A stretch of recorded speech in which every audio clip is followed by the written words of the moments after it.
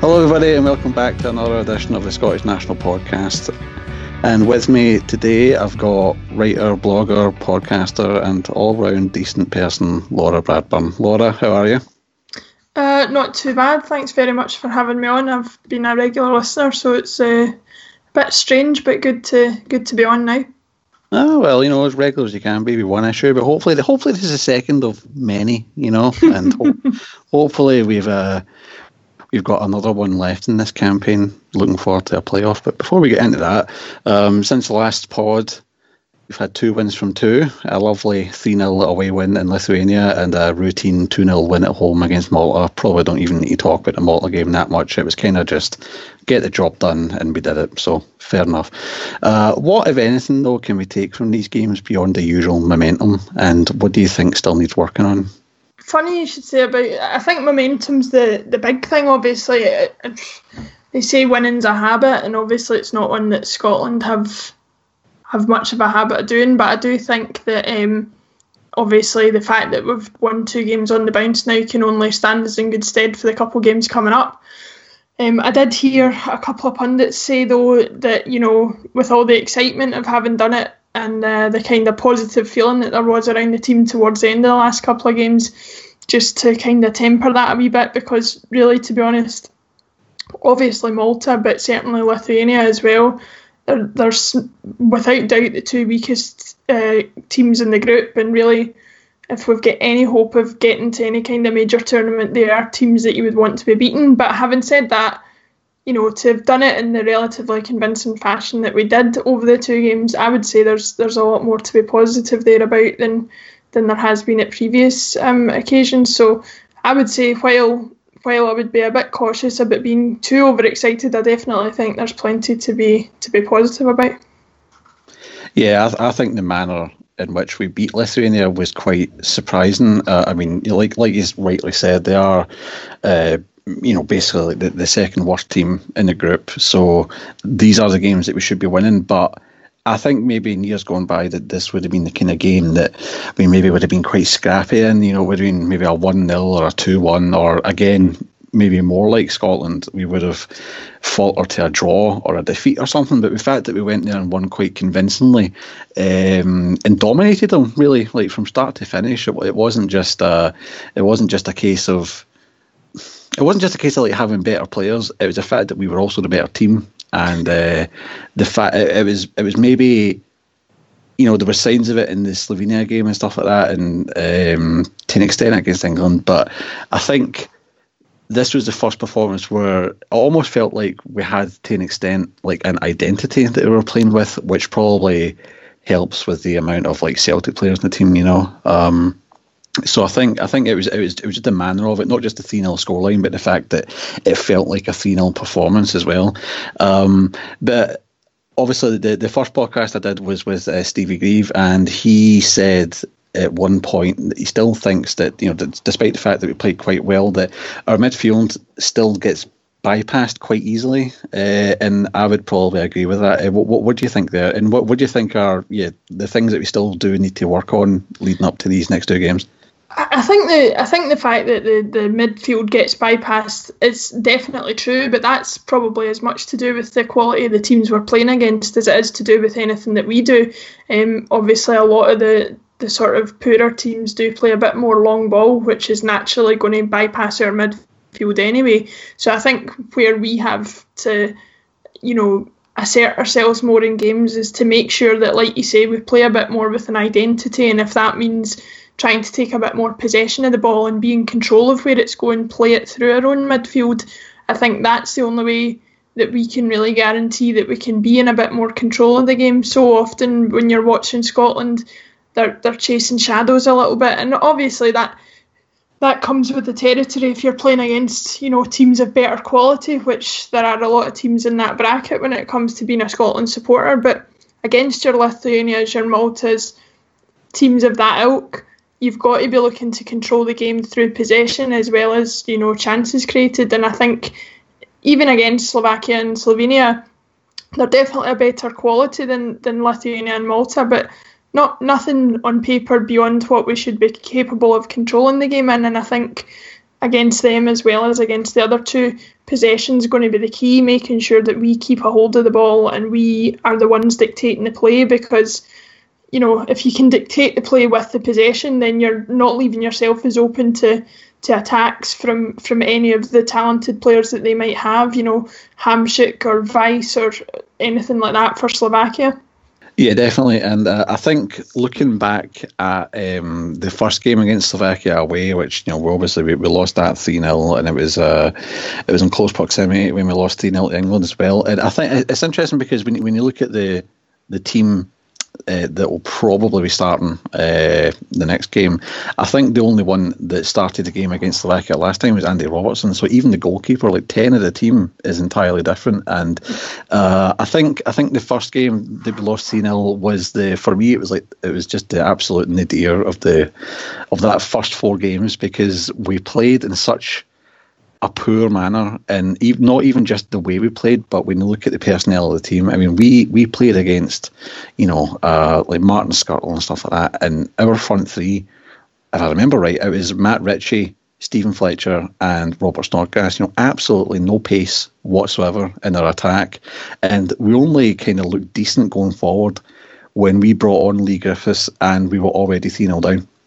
So it's it looks like in the long term, we've sort of learned from our mistakes. And, if you look at the makeup of the team, like I said, 10 players have changed.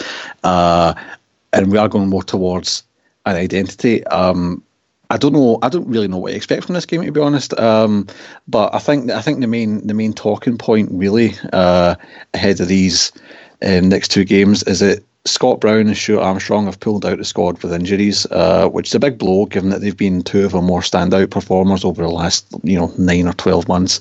The silver lining though with these injuries is that, along with the domestic results of the weekend, I think these injuries have finally prompted Gordon Strachan to call up Callum McGregor. I know that you're a big Celtic fan, so how important do you think he can be over the next 2 games? And do you think he might actually start despite being a late call-up?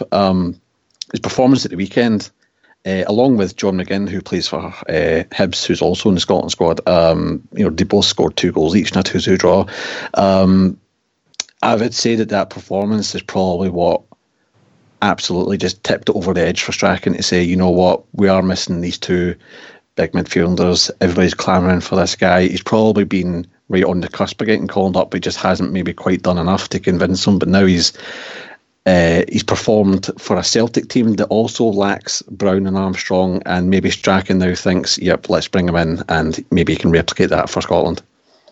Yeah, Callum McGregor's a bit of a strange one, because on a personal level, I'm not his biggest fan. I think there's other players who contribute more to the Celtic team than he does, and he doesn't always nail down a starting place even in the Celtic team. Having said that, he's got a lot of admirers amongst the Celtic support who feel, quite rightly in some cases, that he does a lot of the kind of unglamorous work. He can quite often be very, very effective without grabbing the headlines, which is obviously going to be difficult in a team where you've got players like Patrick Roberts, Scott Sinclair and Leigh Griffiths up front, scoring a lot of goals. So it's maybe natural that he's not going to get those headlines, but he is a very effective player. He's very hard working.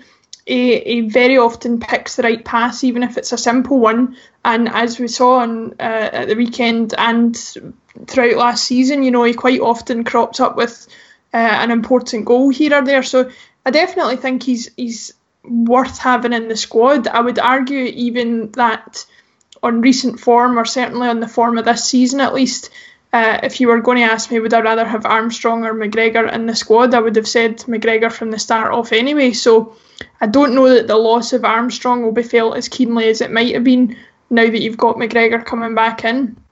The loss of Scott Brown is obviously massive. He's been such an experienced player for Scotland over the years, and particularly under Brendan Rodgers at Celtic, he seems to have this new lease of life. He's looking fitter, he's leading the line a lot better, and he just looks like a bit more of an accomplished footballer.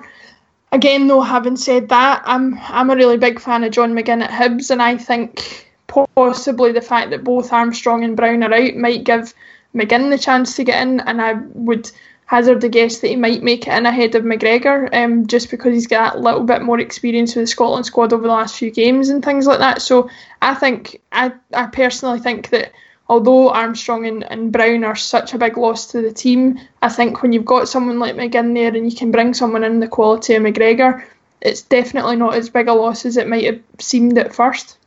Yeah, to start with Scott Brown, it's not really that long ago where me personally, I wouldn't have really cared if he was in or out at all, because he never, for a long time, and this is partly down to the injury record they had, especially under the end of Ronnie Dyla's reign at Celtic. You know, he could never quite get to 100% fitness because like an international break would come round and he would maybe be like 80%, so he would maybe miss those games or he would play them, and then the fact that he played them meant that he never quite got back to 100%. But now, since he took that mini retirement, at the time, I was fine with it. Like, I was like, fair play, you know, you've done all right for Scotland. You've been quite a good captain, especially in those couple of years that Darren Fletcher was out of the team. In terms of leadership in midfield, I thought he did a really good job. But I was like, you know, that's all right, fair enough. We can keep going and we can move forward, because it's an area of the team that we've actually got kind of decent depth in. But then when he came back out of retirement, initially my reaction was, you know, what are you playing at? Like, I thought it was actually kind of a selfish decision in a sense. It was almost like he was coming back for his glory game against England, and the first two games weren't good enough for him or something. But I think that was kind of just a bit of, on my part, it came on the back of two kind of bad results. And I guess as a Scotland fan, I think it's the same as being like a fan of a club. Like, if something's not going right, you want like a target to blame, you know, and it was almost, it felt like he was an easy one. But since he's came back, he's played really well. When he still does sometimes hit the odd wayward pass that you're wondering what the hell did he see there when he's like rifling it out of play over 60 yards. But he is a miss, and he's definitely grown into that role at the base of midfield under Rodgers, and therefore as well under Strachan, because I think he's learned more in the last 2 years, or, you know, year and a bit under Rodgers than he has probably in his previous 5 or 6 years, because he seems to have just got this extra level of intelligence in his game. So the fact that he's missing, it does feel like quite a big blow. Whether Darren Fletcher, it probably will be Darren Fletcher. I can't really see anybody else that would maybe be a more natural replacement for Brown. But whether Darren Fletcher can still do that job, we'll see. I think long term, sort of going back a few years, Darren Fletcher has been quite underrated, I think, by a lot of people. It's whether he's still got the legs or not. But I mean, I've seen him a few times this season in the Premiership for Stoke, and it looks like he's still got it. He's still a good passer. He's still quite an intelligent player. It's whether he can do that job as well as Brown in terms of like dropping in between the centre backs, just to give that extra man so he can play out the back a little more rather than just try to lump it up. And I don't know, but it'll be interesting. But I think I'm almost surprised at myself how much I'm kind of thinking, oh damn, you know, Scott Brown isn't here. But Armstrong, I think you're a bit right in the sense that maybe towards the start of the season, maybe last month, you would have had McGregor in the squad ahead of Armstrong, because I think near the start of the season, I think I'm right in saying there was sort of like issues going on with like Armstrong's contract, and there was a big dispute towards the start of the season, or over the pre-season really, where he was. It looked a little bit like he was trying to use, you know, a move away as leverage to get a better deal, and certainly for a lot of Celtic fans, they could understand why he was playing for that, but coming from my point of view, he's really only been the kind of sort of top level player in terms of the Celtic team in the last 6 months of last season. Before that, he really was up and down. Even then, he had a good 6 months, definitely. And then he was trying to play for like an improved contract, and I think there was just a bit back and forth. And then now that it all seems to have settled down, he seems to be finding his game again. But certainly, you know, towards the first part of this season, I wouldn't have missed him at all. I think he was coming onto a game, so maybe it'll be a bit more of a miss than he might otherwise have been. But yeah, certainly him and McGregor, I don't think there's much to pick, and actually I think McGregor probably just edges it. Yeah, I mean, and arguably in this type of game against Slovakia, where you would say that midfield is definitely one of their strengths, maybe because McGregor's one of those type of players that I quite like, and I think is quite rare, is that you probably could say he's a number 10. Like, he doesn't necessarily play deeper. You could probably say he's a number 10, but he's a very hard-working number 10. And like you said, he does a lot of the dirty work. He does a lot of the unsung stuff. So I think the fact that, well, Armstrong's capable of doing that, but I think that's maybe more McGregor's natural game, and I think it might be the type of thing that we need a little bit more, especially if with Scott Brown not playing. You need that extra bit of, I suppose, guile, you could say, in midfield, and I think McGregor will bring that quite naturally. But yeah, I think to not be too sort of, I don't know, unintelligent about it. You want somebody who's going to stick a bit more of a foot in, and I think Fletcher. Sorry, not Fletcher. I think Armstrong probably is a little bit more of a, I don't want to say flair player because I don't think he's quite that good, but he's certainly more of an on-the-ball player than an off-the-ball player. Yeah. And I think McGregor's certainly somebody that, although he can create chances on the ball, he can make passes, he can take shots, he certainly, to me, is more able to stick a foot in and break up the opposition play much more than Armstrong would have been able to do. And like you say, without Scott Brown in the team, you definitely are going to need somebody who's able to do that. Yeah, absolutely. And well, speaking of midfield, I know you're a fan of Serie A. You've been on WFI's Serie A sit-down a few times, I believe, as well as the European Football Index. So what can you tell us about Marek Hamšík, who is doubtlessly, I think, Slovakia's main man? I don't know what the hell I was trying to say there. But yeah, I think he's their main man. He's definitely their best player, just probably from a, not just a technical standpoint, but from a sort of iconic standpoint as well. And the fact that he is, I think a lot of these countries, you would say maybe if their whole team isn't full of stars, they've always got at least one talisman. He is absolutely their talisman. So, and I think, just in general, I think he's one of the top midfielders in the world. I mean, I've watched a lot of Napoli over the last few years, and given the role that he plays there, right in the heart of some of the best football on the planet over the last 18 months or so, he is going to be a danger man. And he did kind of, maybe not grab headlines, but he did sort of run the show against Scotland in the first game away, where we lost 3-0. So what can you tell us about him, and what are some of his strengths, and if he has any, what are his weaknesses?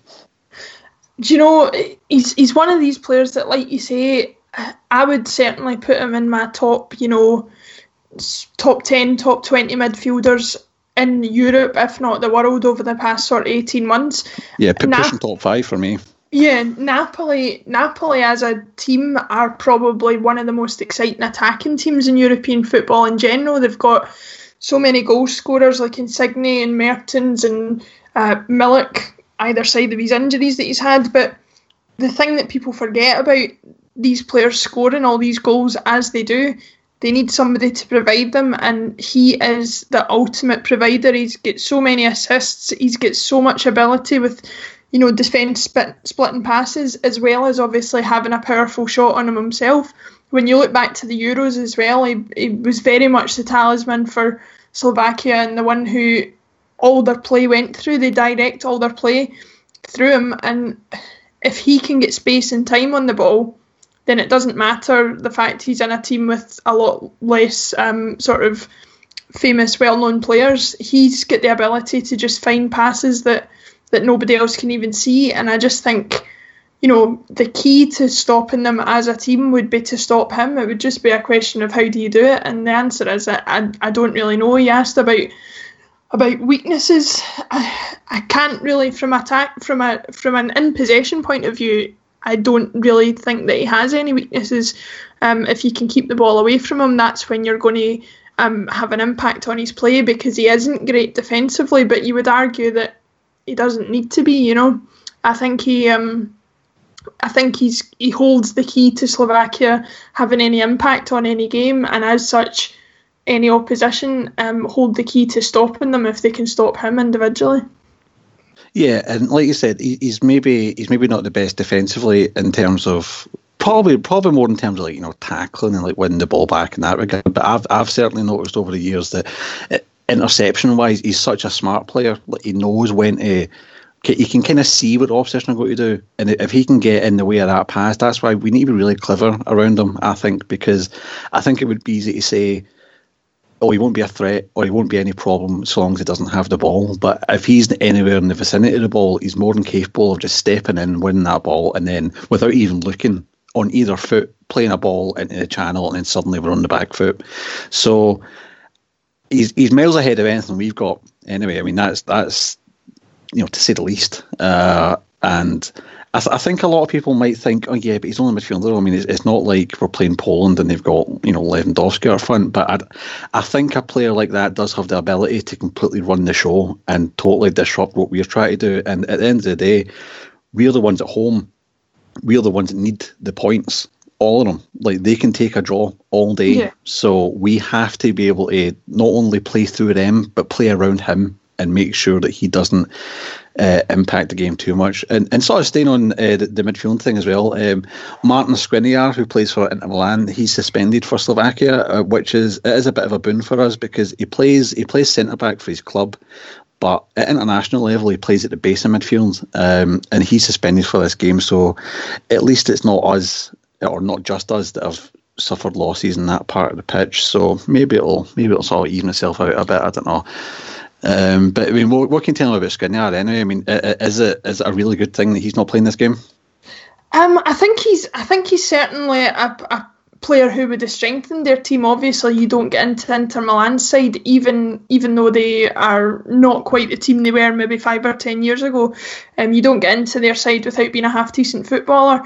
And with Inter playing the way they are, they're kind of rejuvenated under Luciano Spalletti at the moment. They're looking a much stronger team, and he is definitely a part of that. So he's definitely going to be a miss. But equally, it kind of almost allows you that little bit more kind of ability to focus on what they are going to have remaining, which is Hamsik. And just to go back to that, we talked about the intelligence of Hamsik. I think we've got a player in our team who matches him for intelligence and guile and whatever you want to call it. But I think, like you said earlier, Darren Fletcher is such an underrated player. I think he's such an intelligent footballer. He's streets ahead of anything else that we've got, and I think he holds the key to kind of shutting them down from that point of view. I think he can certainly keep tabs on Hamsik and hopefully break up their play from that point of view. Yeah, I think that'll pretty much has to be Darren Fletcher's number one job. I think his number one job has to be to just keep an eye on Hamsik. Not maybe don't do like a Herrera on Hazard thing, or don't follow him around the pitch and like man mark him out of the game, but just when he gets into the zone of the pitch that Fletcher's going to be occupying, which will all be between the back four and the midfield, just he has to be totally aware of where he is all the time, because you're right, he is such an intelligent player. One of my favourite podcasts that I've heard, I don't know if you've ever heard any of Graham Hunter's big interviews, but he did one with Darren Fletcher, and he was eulogising him. He was saying, maybe going a bit too far, but he did compare him to basically being a bit of a Busquets figure, which, I mean, I can see where he's coming from, but Listen, I like Graham Hunter and I like those podcasts, but he compared Jody Morris to Xavi, so after that I take everything he says with a pinch of salt, do you know what I mean? So aye, fair enough. I think he is a bit fond of a wee bit of hyperbole, but fair enough. We can let him away with it, he's a good guy. and he's been on a WFI podcast before, Graham, so I mean, fair play to him, we can let him away with it. But yeah, that will be his number one job, just to kind of, and I think that probably is the ideal player to do it, really. I mean, yeah, if Brown was fit, obviously I think Brown would be playing, but I think if you were to pick a natural sort of replacement for that role, it would be him. I don't think it would be anybody like James McArthur. I think McArthur likes to sit a little further forward anyway. But then on saying that, I mean, the interesting thing is, though, kind of going a little off topic off the qualifiers here, but who do you, because obviously I think Fletcher's about 33, 34 now, and Brown, how old's Brown? About 32, I would say. Yeah, something like that, about that. Yeah. Who off the top of your head have we really got to play in that sort of role, do you think, going forward? like young Scottish players that are maybe natural holders in midfield? I mean, who do you think we can maybe bring in for like the next campaign? Do you know, it's something that I really feel is lacking in general, and I was actually thinking about that when I was looking through the squad. I was looking at the players that are there for all roles, and I just don't see that next generation coming along. I think there are young players out there that might, you know, John McGinn is obviously going to be one for the future, but certainly not in a holding role of any kind. I don't know where the answer's coming from, to be honest, because if I'm completely honest, the Scotland squad in general, to me, is full of players who, going back to that identity thing that we talked about, you know, these players kind of crop up out of nowhere for me.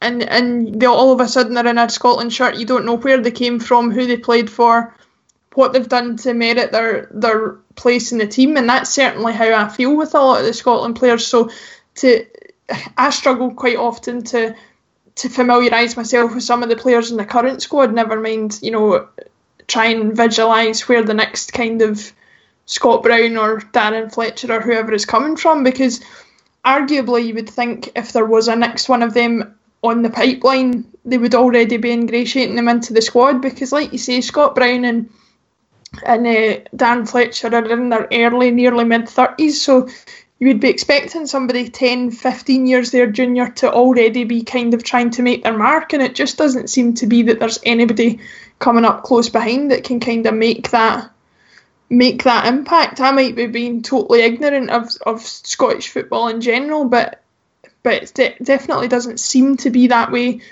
And as a Celtic fan, I can't see anybody coming up. Liam Henderson possibly, but he seems to have fits and starts of getting into the Celtic team and then disappearing for a while. I can't think of anybody else really. I mean, I was actually all the way through you talking there. I was actually thinking, like, come on, think of somebody, and you can sound like a smart arse and say, "Oh well, what about?" But no, I can't. I suppose there's maybe two names that come to mind. One that is young and one that isn't so young but is uncapped. The latter would be, excuse me, somebody like Shinnie, who I know that he is more of a left back, but he has played midfield before for Aberdeen. And he has been sort of clamouring to get in the squad for a while. A lot of people don't understand. Kind of Aberdeen players in general, why are they not in the squad? It seems to be a massively overlooked club for a few years now. But he could be one to come in, whether or not. See, there's that sort of old cliche, like, is he international quality? And you can look at the Scotland squad and say, all right, well, are any of them international quality? But I mean, in all seriousness, though, like, you know, could he make the step up? Who knows? He's probably, I think he is a player that probably should have been in a couple of squads by now. But again, maybe Strachan just sees him as more of a left back, and we've got so many left backs, it's not even funny. I mean, I could sit here and name 10, and there's another 5 that I've left off, you know. But the other option, I think, possibly, although I would rather see him develop as a centre half, would be John Souttar, because he's played the deep lying midfield role before, and he is more of a centre back these days. But I think he is so comfortable on the ball, though. I mean, that's one of his main attributes, that you could maybe see him playing that role. But I mean, again, it depends what kind of player we're wanting, though, and what would be necessary for Scotland. And I think, again, this comes back to this sort of identity thing that we're talking about, because John Souttar would probably be a better sort of deep line playmaker in that position as opposed to a ball winner, you know. Yeah. And so, but would we have the self belief enough to really foster that style of play where we would be comfortable enough as a nation to say, you know, look at this guy at the base of midfield, that this isn't a Claude Makélélé, this is a Sergio Busquets sort of player, you know, like we want to pass the team, we want to build from deep rather than just win it and pass it 5 yards onto somebody that's better, you know. But yeah, other than that, I can't really think about it. I mean, you might get a bunch of Rangers and Aberdeen fans coming in saying Ryan Jack or something, but no, I don't think so somehow. But well, before we continue looking on to the Slovakia and Slovenia games, I remember one of the things that we were discussing in the build up to this pod was the fact that you said that you basically you do have your own opinions on Strachan, to say the least. I don't know how many of them maybe stem from his time at Celtic or if it's just based on Scotland, but I guess we'll find out in a minute. But how has your views on Strachan maybe changed over the course of the campaign, or have they changed? Do you think he's maybe got a little bit lucky that he's kind of just like copy pasted some Celtic stuff and then, you know, put some stuff around it? But the first 4 games were a disaster. The next 4 games he got 10 points and we've got 2 left. So just maybe build on that. Like what is your opinions on him, and have they changed at all? I think, not to keep banging on about it, but it genuinely was my thought about him in general before we started the pod, is the problems with Scotland's identity and a style of play that we can really identify with them, and a team that we could say that's a Scotland team. I think all the problems with all of that roots from the fact that Gordon Strachan as a manager, I don't feel has a particular style of play. He seems to, you know, you get managers coming into a club or coming into a national team and you see them, look at Pep Guardiola at Man City and before at Barcelona, you know, no matter the quality of the players that he had, he's got a very specific style that he wants to play, and he will find players to match that style. Now, I am not suggesting that Gordon Strachan has ever had anything of the quality of player that Pep Guardiola has had to deal with, but what I'm saying is that Strachan doesn't seem to come in and try and imprint his style on anything. He doesn't appear to have any kind of focus or philosophy that he's working towards when he comes into a team. He kind of seems, in my opinion, to kind of do a mix and a match job and kind of work with what he's got and do what he can, but if it doesn't work out, that's kind of fair enough. And I appreciate from a national team point of view, you've only got the players for so long, there's only so much you can do with them, there's only so much of an ethos that you can sort of imprint, but I do feel like there's more he could do. He could have more of an impact and say, he's been there long enough now that he could have worked with the players at an appropriate length of time to say, whatever way you play with your clubs, this is how I want you to play when you're a Scotland player. This is the system we are going to adopt. This is how we are going to approach games. Because, okay, if you're a better team, you can adapt the way you play to, you know, try and focus on a weak link of the opposition or try and outsmart them in a certain way. But with Scotland, really, we're the underdogs most of the time. So we have to, in my opinion, have a fixed style that we play to make it difficult for the opposition and take our chances when we get them. And he doesn't really seem to have, you know, a set way of playing. The statistics might not back me up, but this is just how I see it when I'm looking, and I think that's the most frustrating thing. I think it was the same at Celtic. You know, when I look back at Tommy Burns' team of the 1990s, when I look at Martin O'Neill's team, when I look at, you know, older teams of generations gone by, you can almost name a starting lineup that each of those managers had and a style of play that they had and a manner in which they wanted to play. Having been a Celtic supporter and been to a majority of matches with a season ticket with Gordon Strachan, I couldn't really name you an 11 that he used to put out regularly that I would say played with a particular style that would, you know, always approach a game in a certain way. He was very lucky that he had somebody like Shunsuke Nakamura who could, you know, give that piece of magic. And in the Scotland squad, we don't have anybody of that quality that's going to be able to do that. So where is he going to get his spark from that's going to kind of get him out of jail? I mean, I'm going on here, but as you can tell, Strachan to me is a bit kind of... He's everything that Scotland is to me. He's got no real football and identity and no real plan for going forward, and I think that's what we need.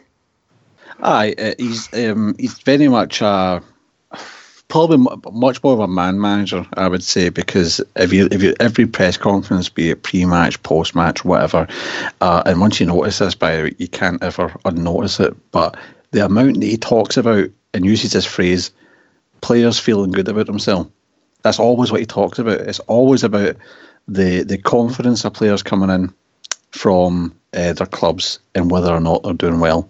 And he'll use that as a positive. So, for example, obviously, over the last few months, he'll have Celtic players coming in and he'll say they're all feeling good about themselves because, you know, they've been unbeaten in about 14,000 games, you know, compared to, say, when... But he says that, and then he's got certain stalwarts that he absolutely sticks with, like Grant Hanley, who Shite. Yeah, I can't remember the last time the guy had a good game, so I don't understand why he would ever feel good about himself, but he's constantly in the squad. Aye, and there's other players, I've picked him out at random, so no offence, Grant, if you're listening, but but there are other players of that ilk where, yes, in my opinion, as a national manager, you should pick players who are on form, pick players who are in the habit of winning, because it'll be easier for them to transfer that between teams. But if you're going to adopt that stance, then stick with it in your selections, and I don't think he does that. I think he sticks with the same players throughout.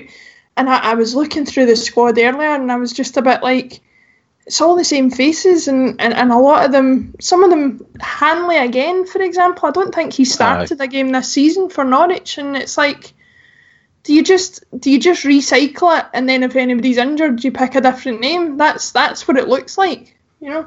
Yeah, exactly. Because I was actually kind of, to an extent, sort of worried. Or like during the Malta game, Mulgrew went off injured, and then he brought on Hanley, and I'm thinking, why him? Why is he the one you brought on? You know what I mean? Like, that doesn't make sense to me. Like, but he's always got this. He's got this weird faith in it, and it's kind of where I was going actually. Where like you see that he always says, you know, he talks about players feeling good about himself, but he'll use that in different ways depending on who he's talking about. So, like I said about the Celtic players, I use it as a positive. Oh, they're feeling good about themselves, blah blah blah. Or in kind of maybe time gone past before he would actually ever really bother using Griffiths up front. So our options would be like Chris Martin, Stephen Fletcher, Jordan Rhodes, blah, blah, blah, right? He would always call up a squad, unlike Naismith as well. So he'd call up a squad, and he would talk about the strikers and say, well, you know, that's all the options we've got. None of them are really feeling that good of themselves because they're not playing that regular for their clubs, but, you know, we need to make do. And say, well, not really, because there's other people you could have called up that are playing and you just haven't. So it seems to be... it's like a common phrase for him, but it's not necessarily, it doesn't mean the same thing every time. And like I said, he sort of molds it to whatever he's trying to say at the time. But I think to an extent, he's kind of, he is lucky that he's got this core of Celtic players, for example, that he can build around. But equally, you need to give him credit for kind of being smart enough to just go, you know what, let's just use that. But I think there's absolutely no shame in doing that. You know, like a lot of the Germany teams of the past few years that have been so successful have been built mainly on, you know, two successful teams from their domestic league, which is Bayern Munich and Dortmund. Most of their players came from those two teams.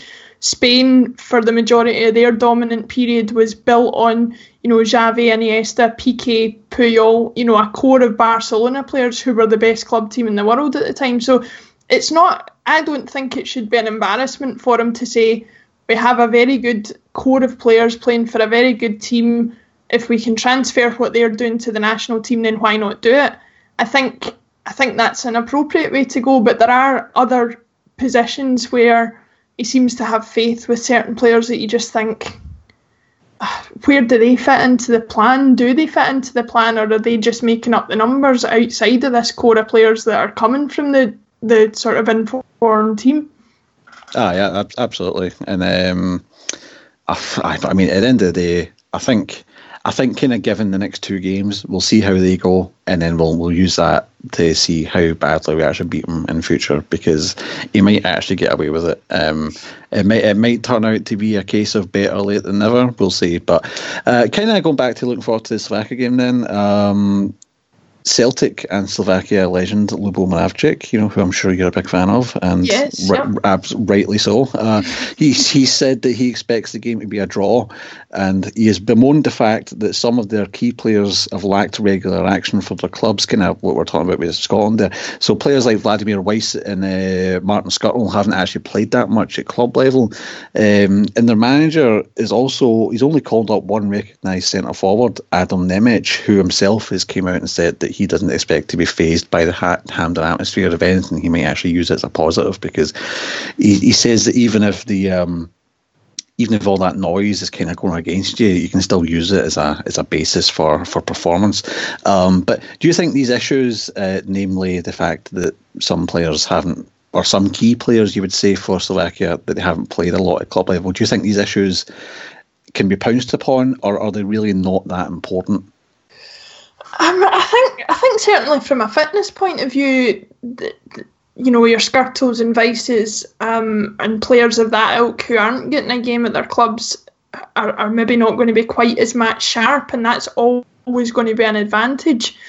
But you also have to understand that the reason that they're getting back into the Slovakia squad is kind of in opposition to what I just said about Scotland players getting back in. They're getting back in because they are by far and away some of the best quality players that country has. So even though they're maybe not getting games for their clubs, it's arguably because they're playing for clubs at a slightly higher level than anybody else that would be getting into the national team. So I don't think you can discount how good quality of players they are, but I certainly think you should be looking to exploit, particularly Skirtle at the back. If he starts, he's going to be suffering from a bit of lack of match sharpness if he's not been playing, and that's something that you've got to take advantage of, which I'm sure somebody like Leigh Griffiths, who is kind of playing as well as he could play at the moment, scoring goals, he's certainly going to take advantage of that, I would think.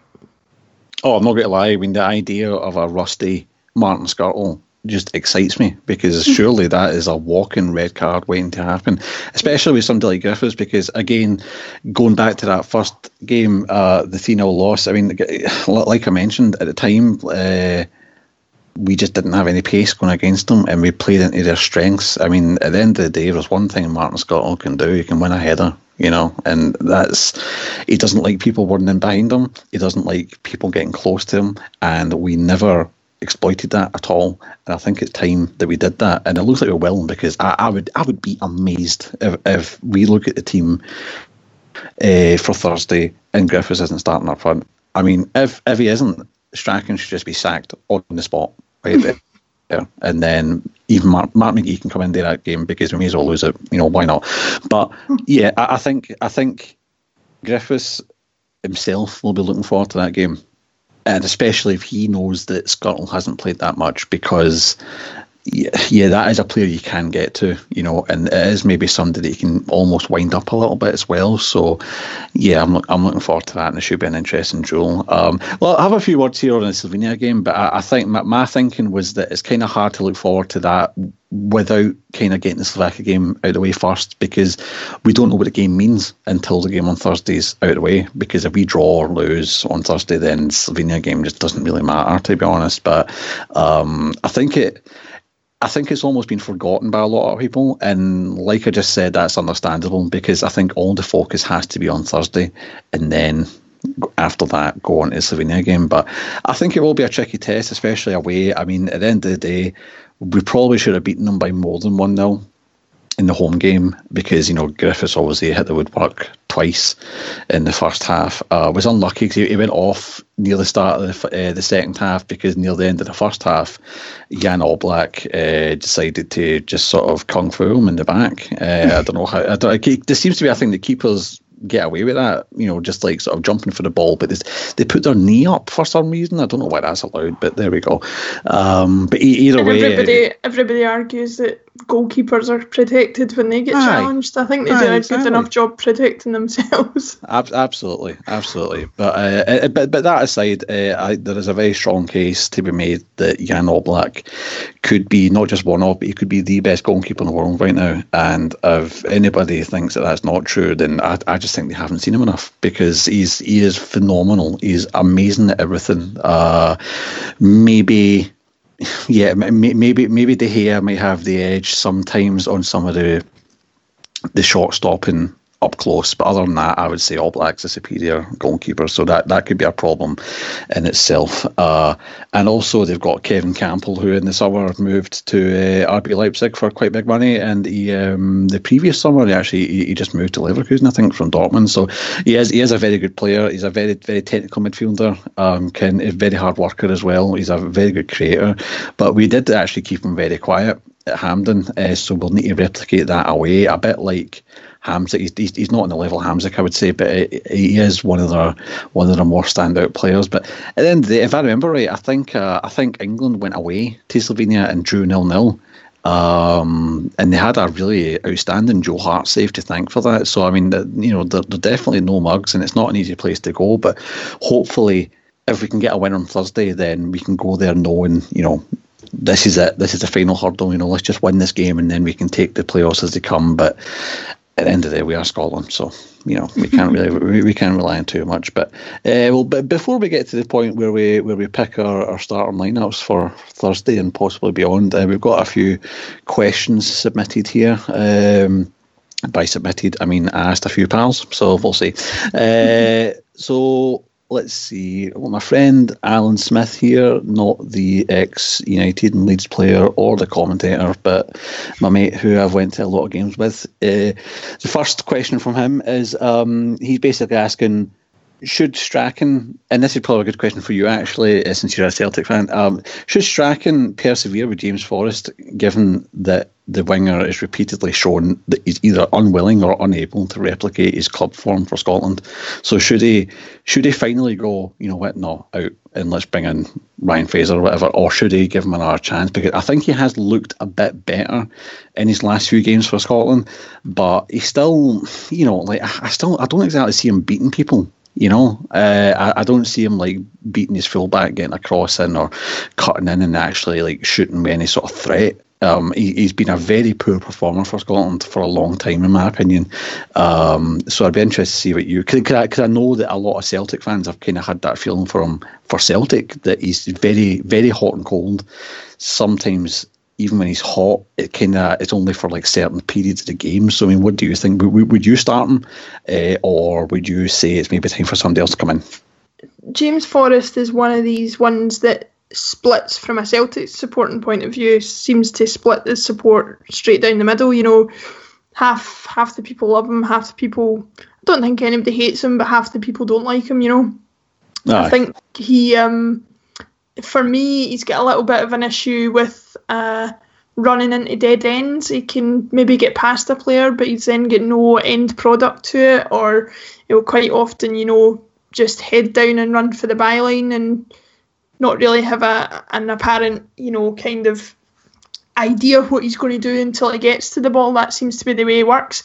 Having said that, I'm very reluctant to, speak too much against him, because I have been watching games previously where he does very little and then all of a sudden he kind of pops up with a cross or even a goal, and he just seems to have that ability to just create something almost out of nothing just on the odd occasion. For me personally, I think there's other players who contribute more all over the field and who are slightly better quality. I'm a really big fan of Matt Phillips at West Bromwich Albion. I think he is just a little bit of a higher class of player, somebody who I think just brings a little bit more to the team that I would prefer to see in place of somebody like Forrest. So, and he lifts his head as well. That's unlike Forrest, he definitely plays with his head up all the time. He was brilliant against Lithuania.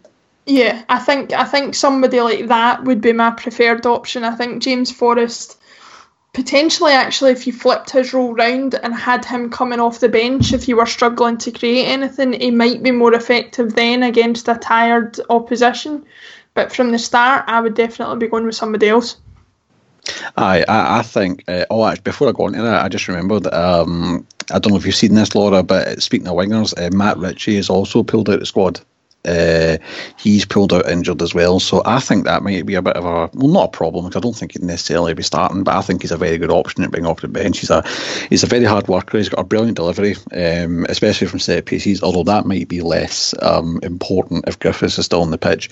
But yeah, he's somebody that's pulled out. But yeah, I think a goal that sums James Forrest up was, I can't quite remember who it was, maybe you can tell me, but I think it was one of the qualifiers for this year's Champions League, and it might have been Sinclair gave the ball out to Forrest. Forrest takes an absolutely horrific first touch. It is like really, really bad. I know exactly the one you're talking about. But then absolutely rifles it in from like an absurd angle that no one should ever score from.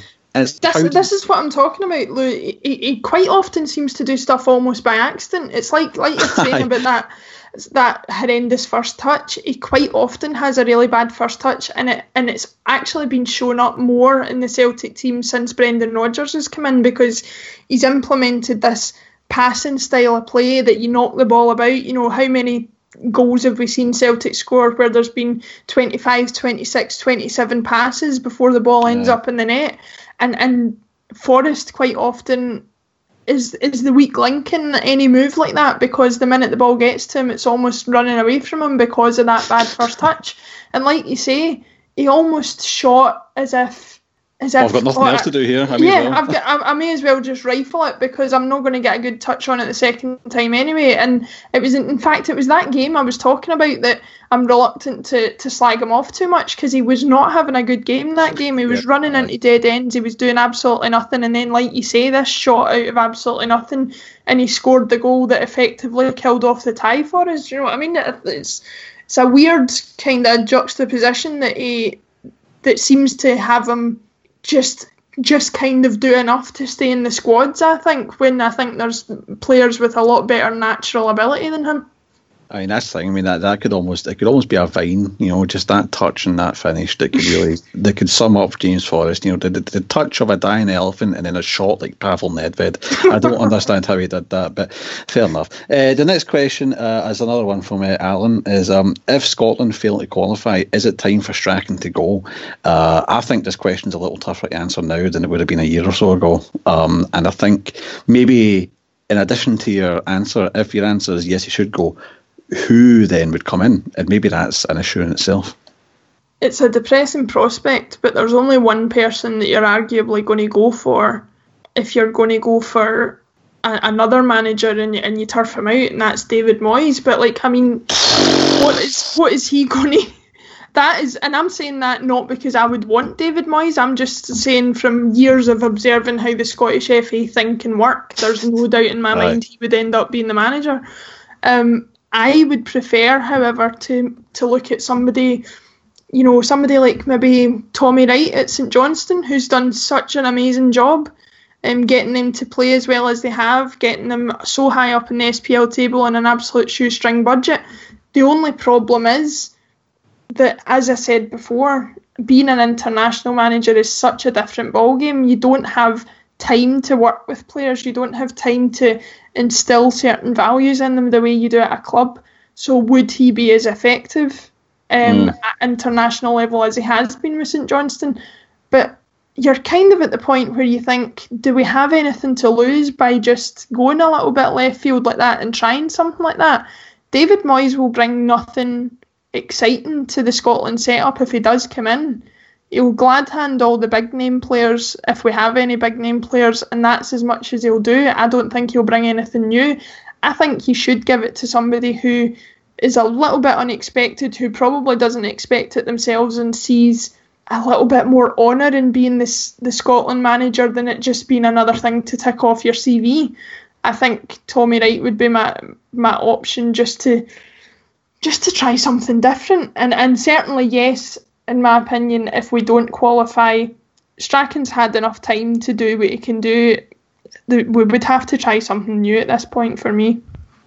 Before we even go on and maybe name some potential, or at least in my opinion, who could be potential targets to succeed Strachan, I am somebody that actually had, I wouldn't even say semi-realistic, but I had hopes that we would approach Marcelo Bielsa. But I mean, I'm not saying that it would have happened. I'm just saying at the time he was unemployed. He loves international football, and why not? That's all I'm saying.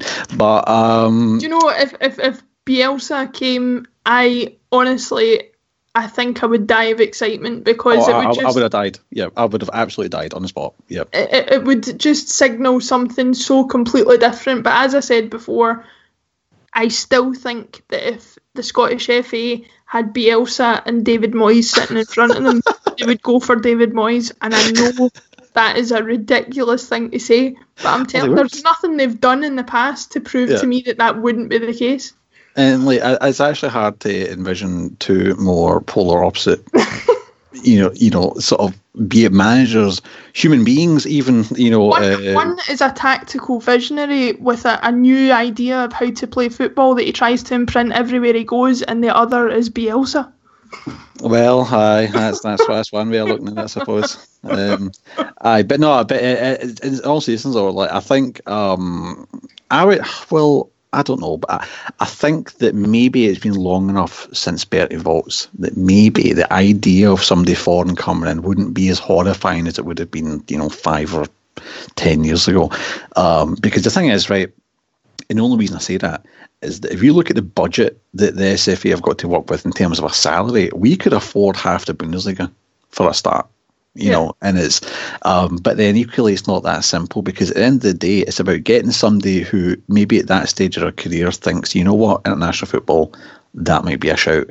Because there's even Scottish options that I think we should go for that I think maybe they wouldn't necessarily be interested, as in the people themselves wouldn't be interested, because at this stage in their career they're maybe thinking about going elsewhere, maybe a move down south or something. And like the one that always springs to mind for me would be Derek McInnes. I think he'd be brilliant, and he does have a really nice brand of football that he likes to play. He does have really good ideas, and he's not too afraid of like maybe bringing in young players and stuff like that, and maybe try to set up a core identity to play from. But if you're Derek McInnes, why would you go for that job at his age as well? I mean, he is quite young.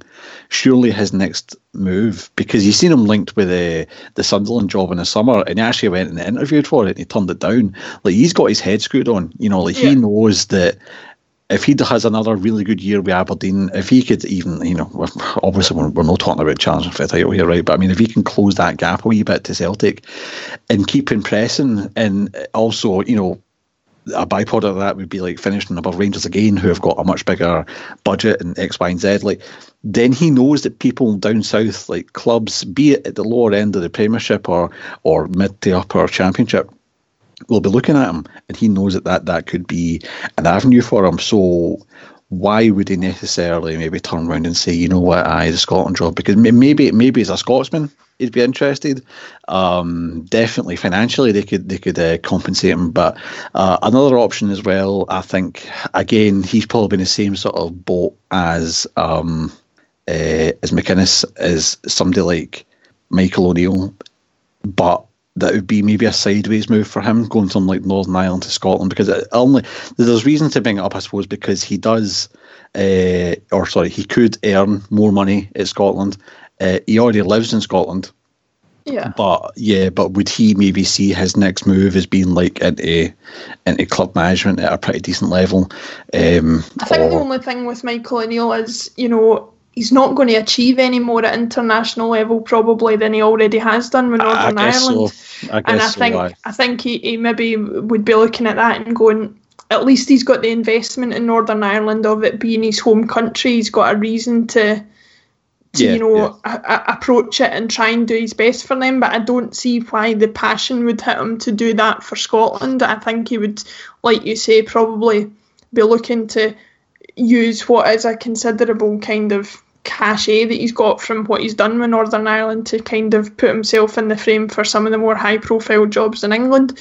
I think the Derek McInnes thing you say is a really interesting one, because there's two ways to look at it. On one sense, he's doing so well in club management that you think, why would he go for it? But also, I think he's the type of guy that possibly would go into the FA and say, listen, I will take this job if you understand that my job as a Scotland manager will not be just to get the Scotland squad as it is to the next major tournament. I think he's somebody that could, come in and look at the structure from the ground up and kind of say, right, we're going to imprint a way of playing that's going to filter through from the under 15s right up to the senior squad, so that by the time a player who's been playing through all the levels gets up to the senior squad in 10 years' time, they're playing a brand of football that they're familiar with, no matter what other club they're playing for, no matter what team they're playing for.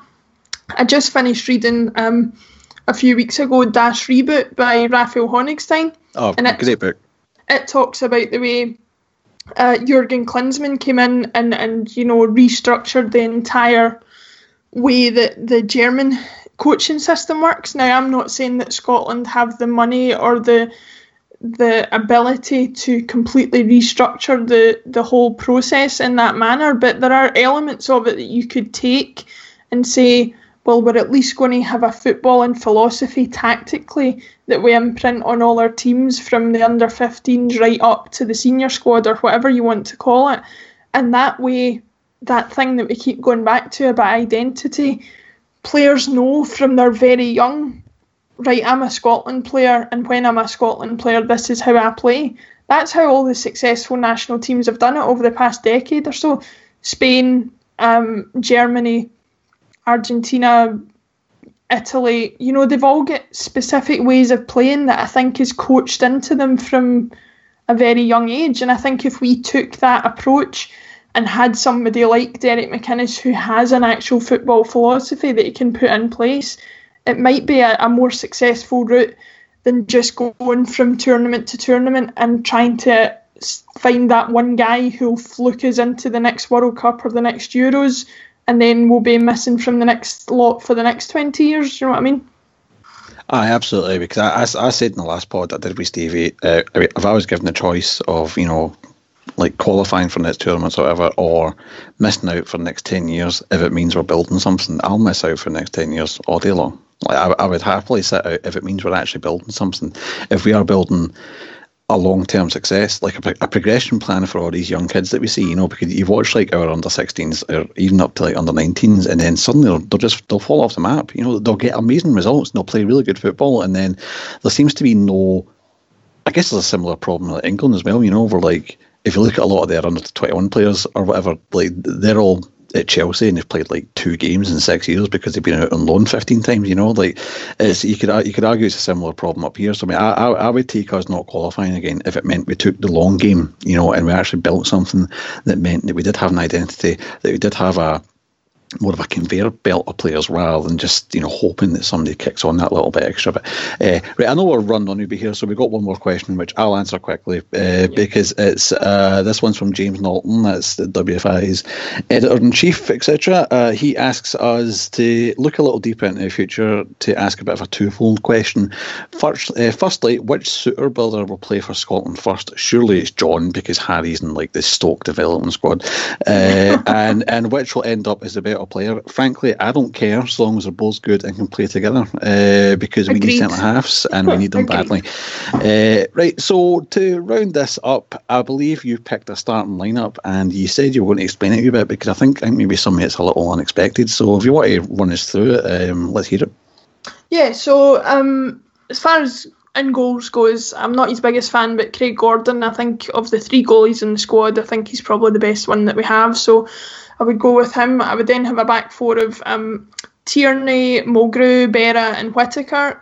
As far as of the unexpected ones of those, I think Whittaker might be the most unexpected, but he's come back to Hibs. He's playing as part of a very strong Hibs team that is, on form for the season. Okay, they're conceding goals, but he is a key part of that. He also brings a lot of experience to the table. He's played for the team so often before. And just generally, I think he's as good a quality footballer as we've probably got in the squad. So I would definitely have him in. Darren Fletcher and James McArthur in midfield. Fletcher, for obvious reasons, he's probably the most intelligent footballer that we've got in the squad. I think he's key to blocking off somebody like Hamsik, as we talked about earlier. And James McArthur, I think, although he's not having the best of times playing at Crystal Palace, and they as a club and as a team are not getting things together this season, I think as an individual player and put into a team that is playing a little bit better, he's got a footballing brain and a distribution that I think he can certainly use to our advantage to try and kind of find players further forward. I would then go, so they're central to midfield. I then think because we're at home, I think we should be adventurous. I think we should go for it. So I think I would play 3 attacking midfielders. I would play Bannon, McGinn and Phillips. Phillips, who I've already spoken about earlier, I think he's a great player. I think he's mobile. I think he, like you said, he gets his head up. He looks for the pass. McGinn, I think just going on what we talked about earlier, about picking form players, I think he's bang on form. I think he's a goal threat. I think he's a very hard working player. He'll work hard even if he's not got the ball to win it back, and he's very creative going forward. And Bannon is just off the back of a very convincing 3-0 win with Sheffield Wednesday over Leeds, and I think he's got that little bit touch of quality and ability to pass the ball that I think we could do with. And then up front, Griffiths, because basically out of all the strikers we have, I think he's the one that poses the most threat. So it's quite an attacking team. I think it might leave us with holes, but I think we are at the stage of the qualification period where we can't really afford to sit back too much. We need to take games with the scruff of the neck and try and win that playoff place for ourselves, because I think that's the only way it's going to go, really.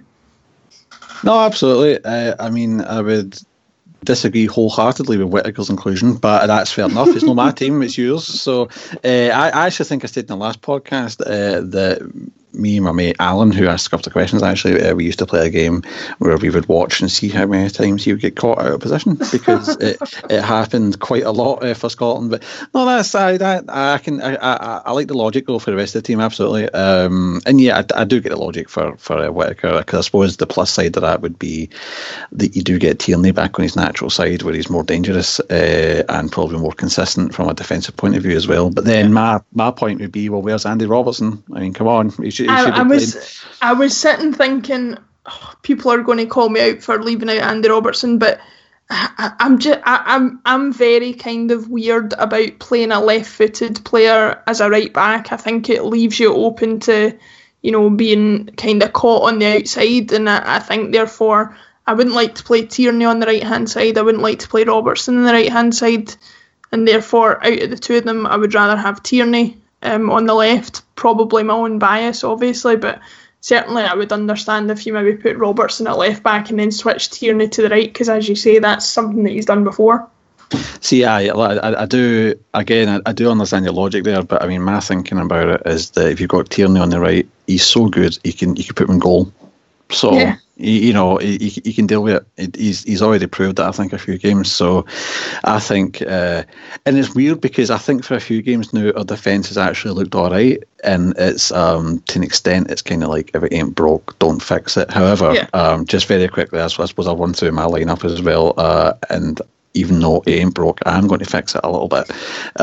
So. Yep, Gordon in goal, and then my back four from left to right would be Robertson, Liam Cooper, Berra and Tierney. I think Cooper deserves to come in. I think he's actually a wee bit similar to Mulgrew, but just at maybe a wee bit at a higher level just now, and playing in a team that's playing better. And I think it's about time that they actually got a cap, because I mean everybody knows our problems with centre back at the moment, and I think Berra's been doing well enough playing. Interestingly, playing on the right of a central pairing, even though he's left-footed, because Liam Cooper's left-footed as well. Berra's actually got experience of that when he was at Ipswich, when he played alongside Tommy Smith, I think it was. So it's not too awkward for him, so he can do it.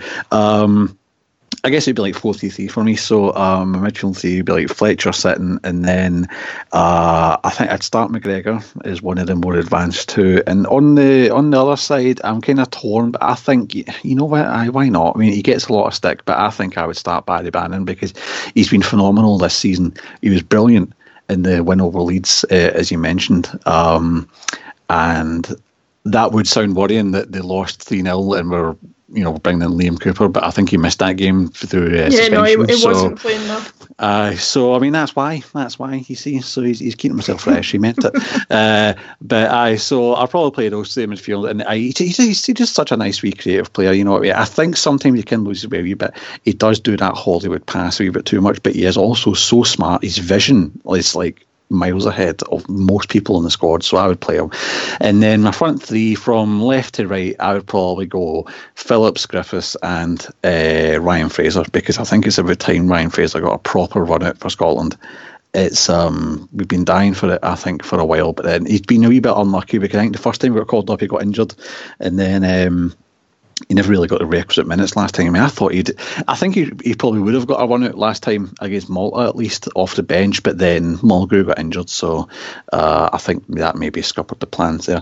But right, well, I guess we'll wrap it up there. Have you got anything you want to plug, like any websites, your Twitter or whatever? Let's hear it. I've got my own blog. I haven't posted on it for a while, but I do periodically. It's www.thecounterpress.wordpress.com, and I do write for a bunch of other sites, but the best way to keep track of what I'm doing and what I'm thinking about things is just follow my Twitter, which is basically my own stream of consciousness. It's at lbrad88, and you can find me on there. Excellent, and I can attest for the quality of the blog. It's very good. I've read some of it. It's a good blog, so people should definitely check it out. You can find me on Twitter at Odnej. That's ODNEJ. If there's any hackers out there that could hack into @Jendal and then give me the password for it, I'd be very grateful, and I would PayPal you some money. Other than that, just keep listening to World Football Index on SoundCloud, iTunes, whatever. Go to worldfootballindex.com for some columns. Follow them on Twitter at WorldFootballI. And yeah, as always, come on Scotland.